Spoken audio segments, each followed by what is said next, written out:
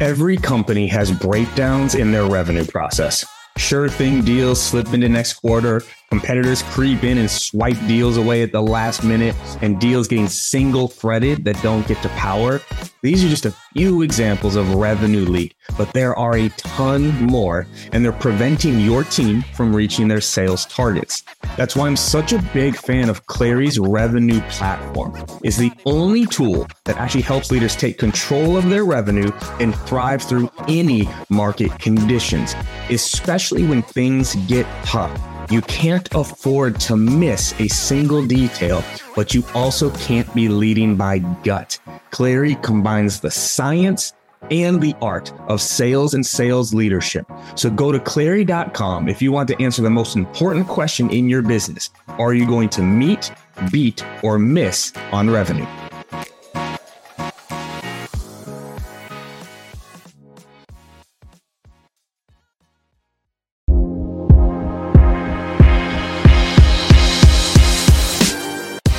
Welcome to the Live Better, Sell Better podcast with your host, Kevin Dorsey of Inside Sales Excellence, the #1 Patreon group and YouTube channel for tech sellers and tech sales leaders, where we dive in deep for tactical advice on how to book more meetings, close more deals faster, and lead sales teams to success. But we don't stop there. We also focus on the person in salesperson. We talk about mindset, goals, time management, and so much more. So thank you for listening. And if you're interested, head on over to patreon.com/inside sales excellence. Now with that, grab a notepad, get ready, and let's dive into the good stuff.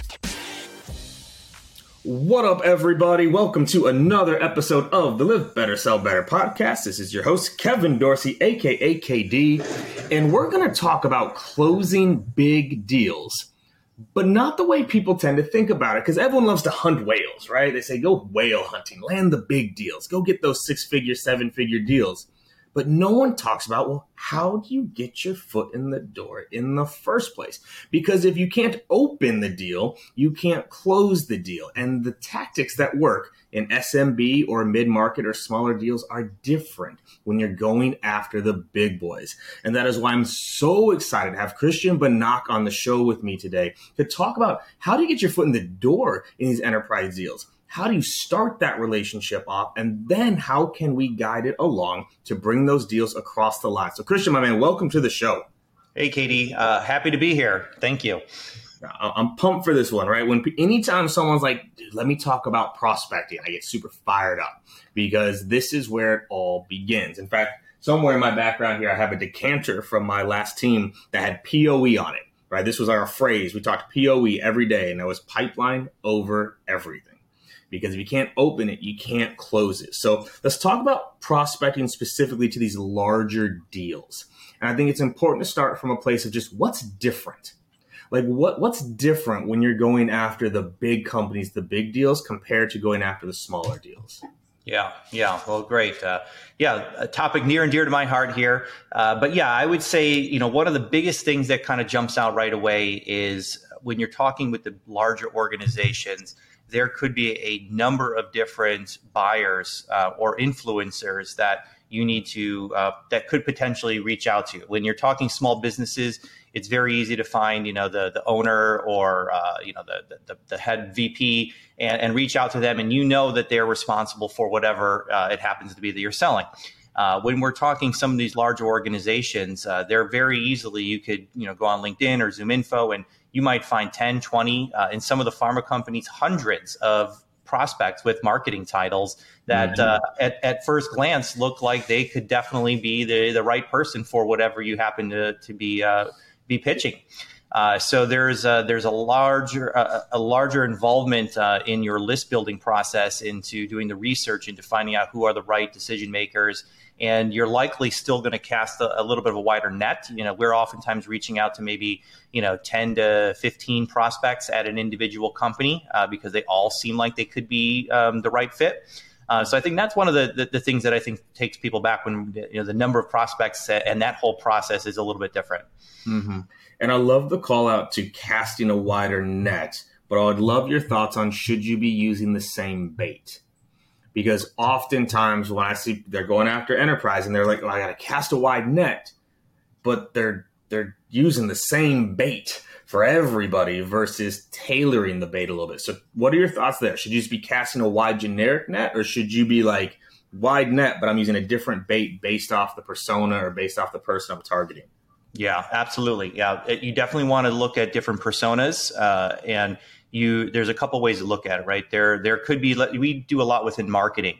But what the CMO is looking for might be very different than what a manager level is looking for. Manager level might be looking more tactical type of things. So your message might need to be tailored a little bit more to some of the tactics and the features that your product or service happens to be able to do.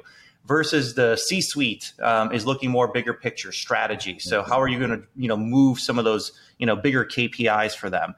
So you might want to have some different personas there. But even within that, again, we're talking marketing. Sometimes we'll reach out to a CFO. Again, what they're looking for is going to be different than what the marketing department might be looking for. So your base message is probably very similar, but you're going to want to change around some of the KPIs and maybe some of the features and benefits to make it more relevant to that individual persona. Mm-hmm. Yeah, I like that call out because it's always interesting to me. It's like, these are potential 7-figure deals.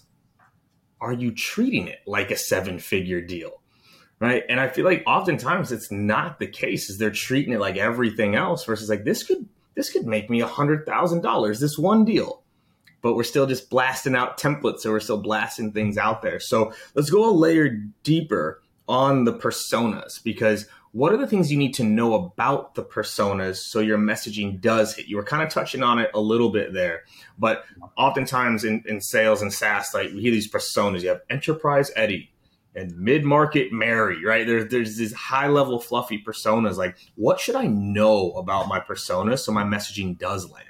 Yeah. I mean, one of the biggest filters that we try to do when we're building out our personas is understanding what are the KPIs that individual persona is being held to for their job.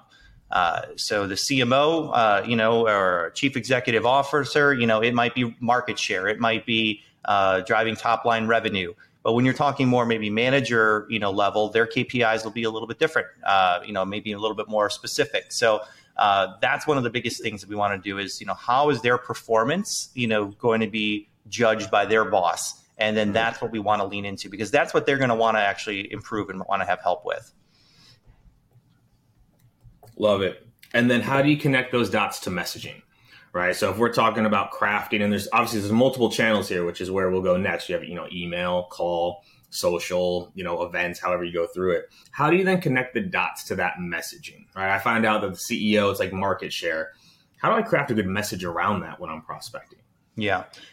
Well, I think part of it is even just taking a step back before you even get into the writing the message, is really understanding, first and foremost, what is the problem that you're solving for this particular prospect in this company. And you need to be really clear on that, because if you're just going to go and send a message out that, we're ABC company and we do, X, Y, and Z, it's not going to resonate. These enterprise companies get the volume of emails and outreach that they get is astronomically more than what you're going to see in the small business world. So you have to keep that in mind. Their inboxes are much more noisy. So you have to be very short and concise in your message, but at the same time, drill down into, you have a problem and we have a solution and we have an idea about how to solve that problem. So that's one of the first steps that we actually start with before we can get into the message, understanding what the problem is that we solve. And then when you know the problem, you can start to think, okay, particularly for this prospect, how do we help make their jobs and their lives easier? And then that's when you start connecting some of those KPIs back to your solution and that problem. I love it. I knew we were going to vibe on this when I saw, I love acronyms. So we're going to get into your Propel framework here in a second. But when the first letter of Propel is pivotal problem, I was like, this guy gets it. Because that is the key. Is like, if you don't understand the problems of your prospects and personas, your messaging is never going to land. And so I really, really like that point there. And how do you find that out, though? Let's keep going tactical. How do you know the main problems of your personas? I feel like we've lost sight of this in sales over the last really 7 to 10 years, where when I think when you were coming up in the game, I was coming up in the game, like you got a binder about the industry, about like the prospect, all that. And now we just get product training. Like, how do you find out some of these key problems that the personas deal with? Because most sales reps are not the persona they're selling to. Right. I'm a sales rep selling to a CFO. I'm not a CFO. I'm a sales rep selling to a VP of engineering. I'm not a VP of engineering. How do you kind of find those problems out? Yeah. I think there's a lot of different ways to look at it. Again, when you're looking at enterprise, you're probably not a startup. So you probably have some experience already working with these types of companies. So I think that's probably the first place that I would turn is internally to our team and start talking about their experience within a certain industry or to a persona, and really start to, look more internal. Now, even with us, we work with some very big advertising agencies. However, a lot of times they've grown through more word of mouth and referrals. So they haven't really had to go out there and position themselves as solving specific problems. They just get this lead, they respond, and they win the business, hopefully. So if you don't have that kind of internal, and even if you do, what we like to do is, you go out and you have to do research. There are a lot of third-party reports, Gartners and Forresters, and even some of the big consulting companies, the McKinseys of the world, are putting out reports about what's happening in, the industry or what's affecting, certain trends that are happening, and really educating yourself, on the marketplace. We call doing a market analysis. So that's another place to go. Competitors is another good one. Look at your competitors. What type of thought leadership are they putting out about different topics? So that's another place to go. LinkedIn, another good one. Look at the personas of the people you're targeting and what are they talking about on social media? What are they posting about? What does their profile say? So it's, I wouldn't say there's one magic bullet on where to go, but it's a combination of a lot of different things. So you can really start to get a picture of what's happening in this particular industry. Love it. No, the art of researching the personas and prospects is just not there. And that's where I think a lot of messaging doesn't land. So now keep going down this path. One of the other letters in your framework is offer insights, right? The O is offer insights. Talk a little bit more about that, because if you think about a lot of the messaging I'm sure you see and what I see, there's no insights. It's about the product, right? It's like, here's what we do. We work with Facebook and Google. There's no insights. There's no education there. So talk to me about that a little bit more, because I think that's a really important thing to call out, especially going after enterprise, because they are getting hit all day long with this stuff. Yeah. Yeah, I think this is really something that I think is also a differentiator from small business to mid-sized business. But if you can bring this same mentality, even if you're in the small or mid-sized business, I think you're going to really stand out from the competitors. But as you mentioned, we really try to stay away from any sort of messaging that's like, hey, we just want to get on your calendar for 15 minutes, tell you all about us and, what we can do for you. There's nothing in it for the prospect. There's no value in it for them. So what we advise is to really do an assessment internally on, we talked about the problem, so we know we're going to be problem-based, but what is your unique point of view? What is your perspective? Has your company done proprietary research? Do you have some sort of proprietary process or tools or something unique and different that solves the problem? The difference here now is, so when you send out your messaging, whether this is phone or email or LinkedIn, whatever channel, it doesn't matter. It's a different ask. You're, instead of saying that, hey, we'd like to get on your calendar for 15 minutes, tell you who we are, say, hey, we've been looking into your business. We think you might be experiencing this problem. We've got a really interesting perspective on how to solve that problem. We'd love to set up, maybe an hour type workshop with you where we can walk you through some of those insights and just use this as a way to get to know each other. And again, I think that's also a good segue is, we're not trying to close anybody on the first, email or meeting. Right. This is to try to build a relationship. And we're using these insights as a way to get our foot in the door. And I love I'm a language hound. I love the subtle nuances between different words. And I want everyone listening to go back and listen to what he said. He said workshop. He didn't say demo. He said workshop. Right. That in itself already stands out differently, because everyone's asking for the demo. Everyone's asking for the meeting, whereas a workshop implies I'm going to get something out of this. Like, I'm actually going to leave with something that I can use and leverage in my business. So I love that little language change there, because everyone's like, can I get 15 minutes of your time? We have a 30-minute meeting. No one wants a 30-minute meeting, but a workshop on how I might be able to solve something. now you got my attention a little bit. So does that kind of fall into your engaging messaging part of the framework? So we have the insights, and then you're tying it in like to be engaging in the content? Yeah, it is. And a little bit more about the workshop approach as well. Again, now there's some value in it. And what we're seeing here is the dynamic of those calls are different. When you're doing a 15-minute or 30-minute demo, like what the prospect's expecting to get pitched, and they're going to sit back and just, listen, right? But if it's a workshop, it's more collaborative, right? So now what you're also doing is you're bringing together, what we're finding is the prospects, usually you might meet one-on-one, but we're finding in a workshop setting, they're inviting their team. So we're often getting emails, well, do you mind if I invite my marketing team? Sure, great. So now we have, 4, 5, 6, we've had up to 20 people on some of these introductory first calls that we've had because it's a workshop. They're going to learn something. They want their team involved, in the whole process. So that's great. It also changes the dynamic, right? You're now providing value. You're an expert on a topic. You're exchanging. You're not a salesperson that's just out there trying to pitch your product to them. So there's a lot of there's a lot of benefits to that type of an approach. It definitely takes a little bit more work up front for those meetings. You have to come prepared. You're not going to just show up and walk them through a demo. You have to come prepared, do some research. But when you're chasing those 7-figure deals, it's worth that type of effort. And that it blends in then to the engaging messaging portion that you mentioned.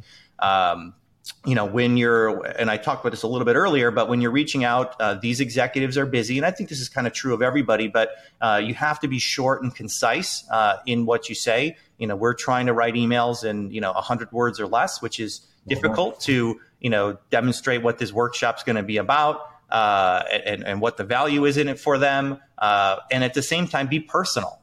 When we're doing enterprise, every email that goes out is personalized to at minimum, the company, and if we can find something relevant to the prospect, then we're going to write something relevant to the prospect. But if it just looks like a mass email that went out to all these different companies, it's an instant delete.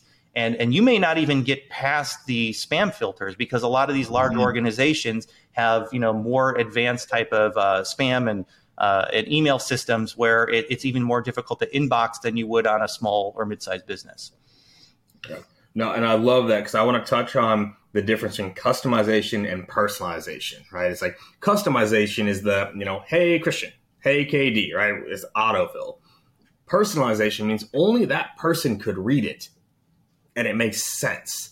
And so I love that of like being relevant though. So go deeper on that because some people hear personalization and think, oh, hey, KD, saw you went to the University of Wisconsin. Go Badgers. They're like, all right, I personalize it. I'm good. Talk about what relevancy means when it comes to personalization. Yeah, so we definitely try to stay away from and advise to stay away from those, schools you went to, hobbies, things like that. This is a B2B type email. So we really want to make it relevant to the problem, relevant to the offer, the workshop that you're doing. So as part of, the process really what we're looking for here is, we first will build out our lists of all the prospects we're going to target. Well, let me take a step back. So we're going to write more of a campaign template. So maybe we know we're going after automotive companies. So we're going to have a general email that's relevant to the automotive industry. So that's maybe where you're talking about more on the customized side. So it's definitely written to the industry. It's talking about relevant, data points and things like that for the automotive industry. But then we need to take it a layer deeper. So when we're researching and we're going to reach out to say Tesla, we're going to research Tesla. What's happening at Tesla right now? If we have an ability to, let's say we're an agency that's really good at TikTok, right? And that's our niche and that's our specialty. Well, we're going to, do some research. What is Tesla doing on social media? Are they even on TikTok? So you want to get a sense of that. So you have a sense of what the company's doing. And then you also then look at the prospect level. So again, we might have 10 prospects at Tesla where we're going to reach out to. Well, let's look at each one of them. What are they posting about on LinkedIn? What do their profiles say? We're going to Google their names. We're going to see how they have been on any podcast. And we're going to try to find something that has to do with Tesla talking about social media or more in particular, TikTok. And when we do, we're going to personalize then that opener to be related. Hi, John Smith, I heard you on XYZ podcast. You were talking about, Tesla's social media strategy. that's your opener. And then you can get into, hey, we've got this interesting workshop about, 3 great ways to, penetrate TikTok to the Gen Z consumer, however it happens to be. But that's the idea then, is that, you're researching a company, understanding, what they're having to do with that offer and that problem, and you're researching the individual as well. Mm-hmm. And I love that you're putting the personalization in the opener. Touch on that a little bit more too, because I think sometimes people bury the personalization, where the opener is still some generic and the personalization's in there. Talk about why that opener is so important. Yeah. The opener is important because a couple reasons. One, well, first off, we're also personalizing the subject line. So whatever we realize or whatever we uncovered in our research is going to be personalized in the subject line, because that's the first thing. You got to get the email open. Doesn't matter what you say if it doesn't get open. So we want that subject line to be unmistakable, that it was written to that person or that company. Secondarily, then the next part is the opener. And you can see there's a little preview on your emails. We all have them. So if it looked very generic, then it looks marketing or salesy, it's going to be deleted. So you want to make sure, especially those first few words, that it's very apparent that this was written one-to-one to that individual. So that's really important. That also helps get it open. Well, now you get it opened. What the first line needs to do is prove that it is really a one-to-one email, but then it needs to get them to read to the second line. So the first line got to get in the second line got to get in the third line. So you want to keep accomplishing those little mini goals. So if you have your personalization buried, in the middle or the end, first of all, they may not even open an email. And even if they do, they're going to read the first line. Oh, this is a canned email, sales email, and press delete. So you want to make sure you get that out right out of the gates. No, I love it. And it's funny. I haven't ever used this language around it, calling it the opener. I've always just said like the first sentence, but I love opener because that's what gets the email opened. Way simpler. I like your method a little more. It's like, it's the opener. That is what it is. And it makes you think, will this line make them open the email? Yep. Okay. So, but is one email enough, my friend? Can I just send one good email and hope for the best? I wish it was, but it's certainly not. No. I think, this is true. I think in probably small business, mid-size, but definitely in enterprise, it definitely takes a multi-touch, multi-channel approach. We like to do shorter, maybe 2 week, 10 days to 14 days sprints, we call them, and where you're going to get maybe 4 emails in that kind of condensed time frame. And there's phone calls and social touches, mixed in between. And then, we usually then will put that prospect to rest if we haven't heard from them, and then we'll try to re-engage them in another 90 days. But yeah, it's certainly not one email. It's multiple emails. And in those follow-up emails, you still have to be short. You still have to be personal. And hopefully, you're adding some value along the way as well, where you're mentioning maybe, because you can't get everything, put into that first email. So what else can you share in the second, the third, and the fourth emails that continues to help tell the story and hopefully push the prospect and incentivize them to want to reach out to you?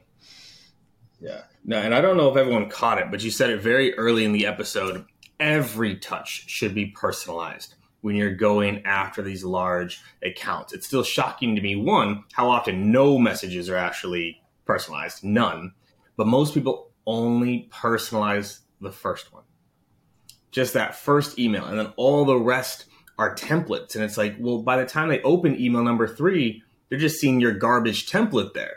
And so now they're just going to throw you away like everybody else. And so I love that personalization for every step. But then you just touched on something I think is so key, which is storytelling.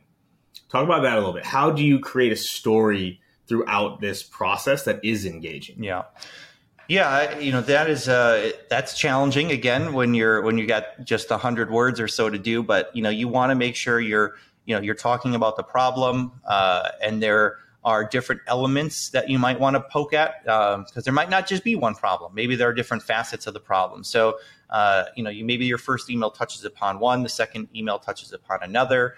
So that's one way to look at it, is kind of, bringing the problem to life in some different ways. You may be talking about, you're mentioning, the workshop. Again, there could be a lot of different elements on some of the insights that you're going to share. You probably can't come right out of the gates and just say all of it. So maybe one of the emails goes a little bit deeper into what the workshop will entail and some of the insights that you're going to have, or, perhaps it's more case study based and some of the experience then that you have, because I think that's also key when you're talking enterprises. They want to know that you've done it for companies similar to them. They're hit up again every which way. So how do you tell that story? Hey, here's some workshop, here's some insights. Oh, and it's based on some work that we did I used Tesla earlier for, Ford, some of the work that we've done for Ford. So you want to kind of continue to add onto it and make that come to life in each one of those emails. Mm-hmm.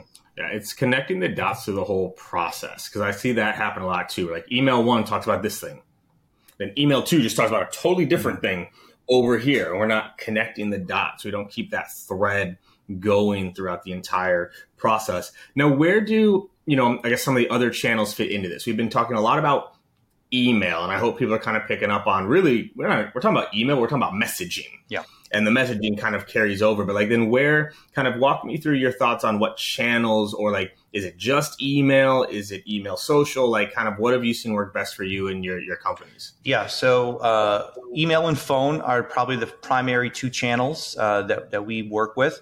We're definitely using LinkedIn from a research standpoint.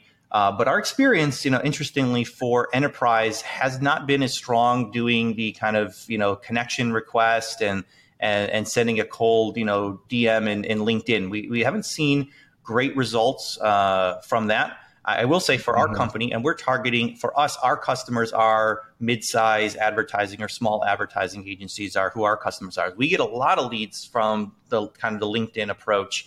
But we're really, phone and email are probably our 2, from outreach standpoints, our 2 main channels. Mm-hmm. And then how do you approach that call then? Right. So we've been sending these emails. How do you approach that call? Again, what's the opener there of okay, I've been emailing you, and all of a sudden you answer, right? All of a sudden, wait, he actually answers. Now what? Yeah. Great point. So what we've done all this great research to personalize the email. Well, why are we not using it on the phone as well? So what we do is, you have to kind of get past the first, song and dance to just at least get them to engage in a little bit of a conversation. But very quickly in your opener, you want to, again, make them realize that this is not just a blind cold call. So we're going to reference, hey, we've been looking into your business, Tesla, we saw this, you speak on this podcast. So the same type of talk track that we're using for the email, we're trying to incorporate that into the beginning of the cold call. So it's unmistakable that we engaged you on a one-to-one level, and there's a reason, for reaching out. So that's kind of how we'd like to start, these cold calls that we make. And, the objective then is to share enough about, hey, here's the personalization, the personalized opener. We talk a little bit about the problem. We make it very clear that, hey, we're not here trying to sell you anything. We've got this interesting workshop that we're looking to offer you. And then we try to then book, book a session with them. If they're not willing to jump right into, a big 1-hour workshop, then we try to move them. Hey, how about maybe a 15-minute call? We'll just at least dive into what this workshop is all about. And that we kind of make it a little bit of a bigger ask, and then we'll pull back and ask for something maybe a little bit smaller of a commitment on their behalf. I love that. Well, what I taught my teams often was twofold. One, what's the big no to little yes? Mm-hmm. What's the big no? Like something that maybe it is too big, but you ask for it because it sets up that smaller yes. But we also very, very often we talked about what's the next best thing. And being prepared to make that ask. Okay, we asked for the workshop. They say no. What's the next best thing? How about a 15-minute just overview of what it could be? They say no. What's the next best thing? Well, if I sent you a video of just some of the main highlights, would you at least give it a watch? It'll be 90 seconds. By that point, they're probably going to give you a yes. And it's all right, fine, yes, I'll watch the video. All right. Next best thing as we go through this process. And so as we start to kind of get towards the end here, as we start to wrap, really it's almost like what else? We've talked about messaging. We've talked about the channel. We've talked about offering insights. We just started to touch on the call. Like, what are some other strategies or tactics you've seen work well for you and your clients to land more of these larger meetings? Yeah. A couple other things that I'll throw out there, when oftentimes where people are surprised at the limited number, I guess, of companies that we're reaching out to. And I think when you're doing smaller, mid-sized businesses, from my experience, the list have actually been a little bit larger than what we do. But when you're doing more enterprise level deals, there's not an endless supply of companies. We may be reaching out to, again, automotive. Think about how many automotive companies there really are. I don't know, 20, potentially brands that you could reach out to. So you can't just blast out, these lists. So I think, taking a more quality over quantity based approach is the mentality that you need to have when you're doing more of these enterprise type of deals. Because it's worth it, because one deal can make your entire year in some of these cases. So I think that's, really important to think about. I think also trying to be aware of, this is a little bit down the road, but nurturing these prospects is also a big key. Because again, you're looking at enterprise deals, the sales cycles are much longer. There could be 6, 12, 18, 24 months. Sometimes you meet with somebody before they're ready to sign on the dotted line for something. So there's a whole process on how do you then stay top of mind with these prospects. You have a great meeting, you go through the workshop, everybody loves each other, but the bottom line is budgets are set for the year. They have another vendor that they're currently working with. So like you need, but doesn't mean there's not an opportunity, and it's worth to keep staying top of mind when you're going to have multiple $1 million deal with them. So how do you stay top of mind with them? And there's a whole, strategy that we can talk about, briefly about how to actually go ahead and do that. Yeah, let's that'll be a great place to kind of really wrap on this topic, because I do think it's important. Because also, as you're talking through it kills me when people use like budget as an early qualifier. Because like this is a large deal, someone's willing to talk, and one of the first questions, rep or a sales dev rep will ask, do you have budget allocated for this? And they'll say, well, no. And they go, oh, then it's probably not the best time to talk. It's like, no. It's exactly when you need to be talking. Like you need to get into that process early versus waiting till those negotiations start to happen. But let's talk nurturing. So either I didn't hear back, or to your point, hey, we love the idea. Budgets are pretty set for the quarter right now, for the year. Talk to us in 6 months. Yep. How do I stay in touch besides just checking in for 6 months? Oh, I hate the just checking in, right? So I think about it in two different buckets. I think ideally you have a marketing bucket. So there's something from a marketing standpoint. Maybe there's a newsletter that your company puts out. Maybe there's social ads, something that you're kind of putting out there that you can kind of stay top of mind. Maybe you have that, maybe you don't. But from what you can actually control as a seller is your communications with them. So what I like to do then is you have your list of these prospects then that you've met with, and you've had a conversation with them. You got to know them a little bit better. You know a little bit more about their business. It's really staying in touch then with what is happening in the marketplace. So you have a reason to reach out. So for example, maybe again, just to kind of use that Tesla and the social media thing that we've been talking about here, maybe, you see some report that comes out by Gartner about social media. That's a great way to reach out to the prospect. Hey, Tom, I was, thinking about you. I saw this report, thought it would be interesting to pass along your way. There's no ask. There's no let's meet. There's no anything, like that. It's just trying to put something ideally in their inbox, maybe every 30 days, that adds value back to them. And it could be third-party things, like I mentioned. Maybe you've come out with a new case study or a new report or something like that. But the idea here is on a monthly basis, you're putting something in their inbox just to kind of stay top of mind. That's one. Connecting with them on social media, on LinkedIn. I know LinkedIn hasn't been great for us enterprise-wise to start conversations, but it's really good to nurture and keep top of mind. Mm-hmm. So are you posting content so they're seeing your name pop up in their feed? That's important.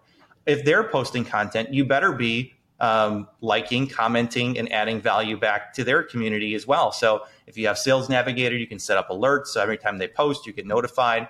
So it's just trying to stay engaged with them on a minimum of a once-a-month basis. So then when the timing is right, you're the people that they think about. You don't want to have a great meeting, and then 6 months later, when the need actually arises, they've all forgotten about you. Yes. And also, y'all, if someone says follow up in 6 months, don't wait 6 months to follow up, right? Like that was heavily implied with what he was just walking through. But people will do that. Oh, sorry, we have a contract till the end of the year. And the rep will reach out at the end of the year and be shocked to find out that they renewed that contract. It's like, no, you needed to stay in touch ahead of time. And so, no, man, I'm loving this. And what I really appreciate is the level of attention to detail you're giving these large accounts. It still just blows my mind how oftentimes people just treat them templated, multi-touch, and then move on without really taking in the idea of like, this is $1 million opportunity. You should treat it like it's $1 million opportunity. And so as we wrap here, man, right, the name of the podcast is Live Better, Sell Better. Because I actually had this really weird idea, right? That like, if we took better care of ourselves, if we had more energy, more joy, more fulfillment, more happiness in life, that the sales would also improve. So as we wrap here, what would your live better advice be for people listening? Yeah. I'm going to answer that because I don't think there's one exact answer, but I think of mind, body, and spirit, right? So when I think on the mind side, it's definitely staying intellectually curious. And I love reading. I love podcasts. I love audiobooks, but constantly feeding that brain with, positive information that really enhances your life. So I think that's the mind part. Body part, I think, is getting out there and being active, whether that's the gym, whether that's running, whether that's walking, playing sports. I think that's also important. And then, spirit side, I'm real big into meditation. I think it's really helped me with focus, with creativity, with clarity. And I think that three combo, I don't know if I would be as, far along in my journey if I just went after one, but I think it's the combination of all three, which is really, 1 + 1 + 1 instead of equal to 3 is equaling 10 for me. Mm-hmm. No, I love that because it's the combination. Each one amplifies the next. And I love that. Like, also big believer in meditation. In fact, I went to my HR team just 2 years ago. I was like, can I make meditation mandatory? Like, can I make it mandatory? Can I block 20 minutes of my sales team's day every day for meditation and like dictate it? And they're like, no, you can't do that. And I was like, why not? Like, if I can make cold calling mandatory, something that just absolutely destroys your soul, why can't I also make meditation and mindset mandatory? So I'm gonna keep fighting that battle. We'll get there eventually. But my man, this was great. Where can people find more of what you're putting out? Where can they find more information about what you do and what you do for companies? Like, where can they get more of the just the insight that you have? Yeah, great. I would say the best spot is our website. So it's my name, christianpadak.com. If you want to dive deeper into any of this, we do have a free masterclass. I walk you through our process. We also put out a newsletter, to your point about mindset. Part of the newsletter is a motivational type story to kind of start your week off, along with some, new business tips as well. And you can register for that on the website as well. I can be found on LinkedIn, Christian Padak also. But yeah, anyway, reach out. I'm happy to connect and talk turkey with anyone. Hell yeah, my man. Well, I appreciate it. This is the good stuff here, and it's the things that I hope people actually go and do. They don't just hear this and go, that's a great idea, but actually go put it into effect, because it'll actually drive the change, man. So I appreciate you, man. This was great. Thank you for your energy and your insights today, man. It was Thanks, really good. Katie. Appreciate it.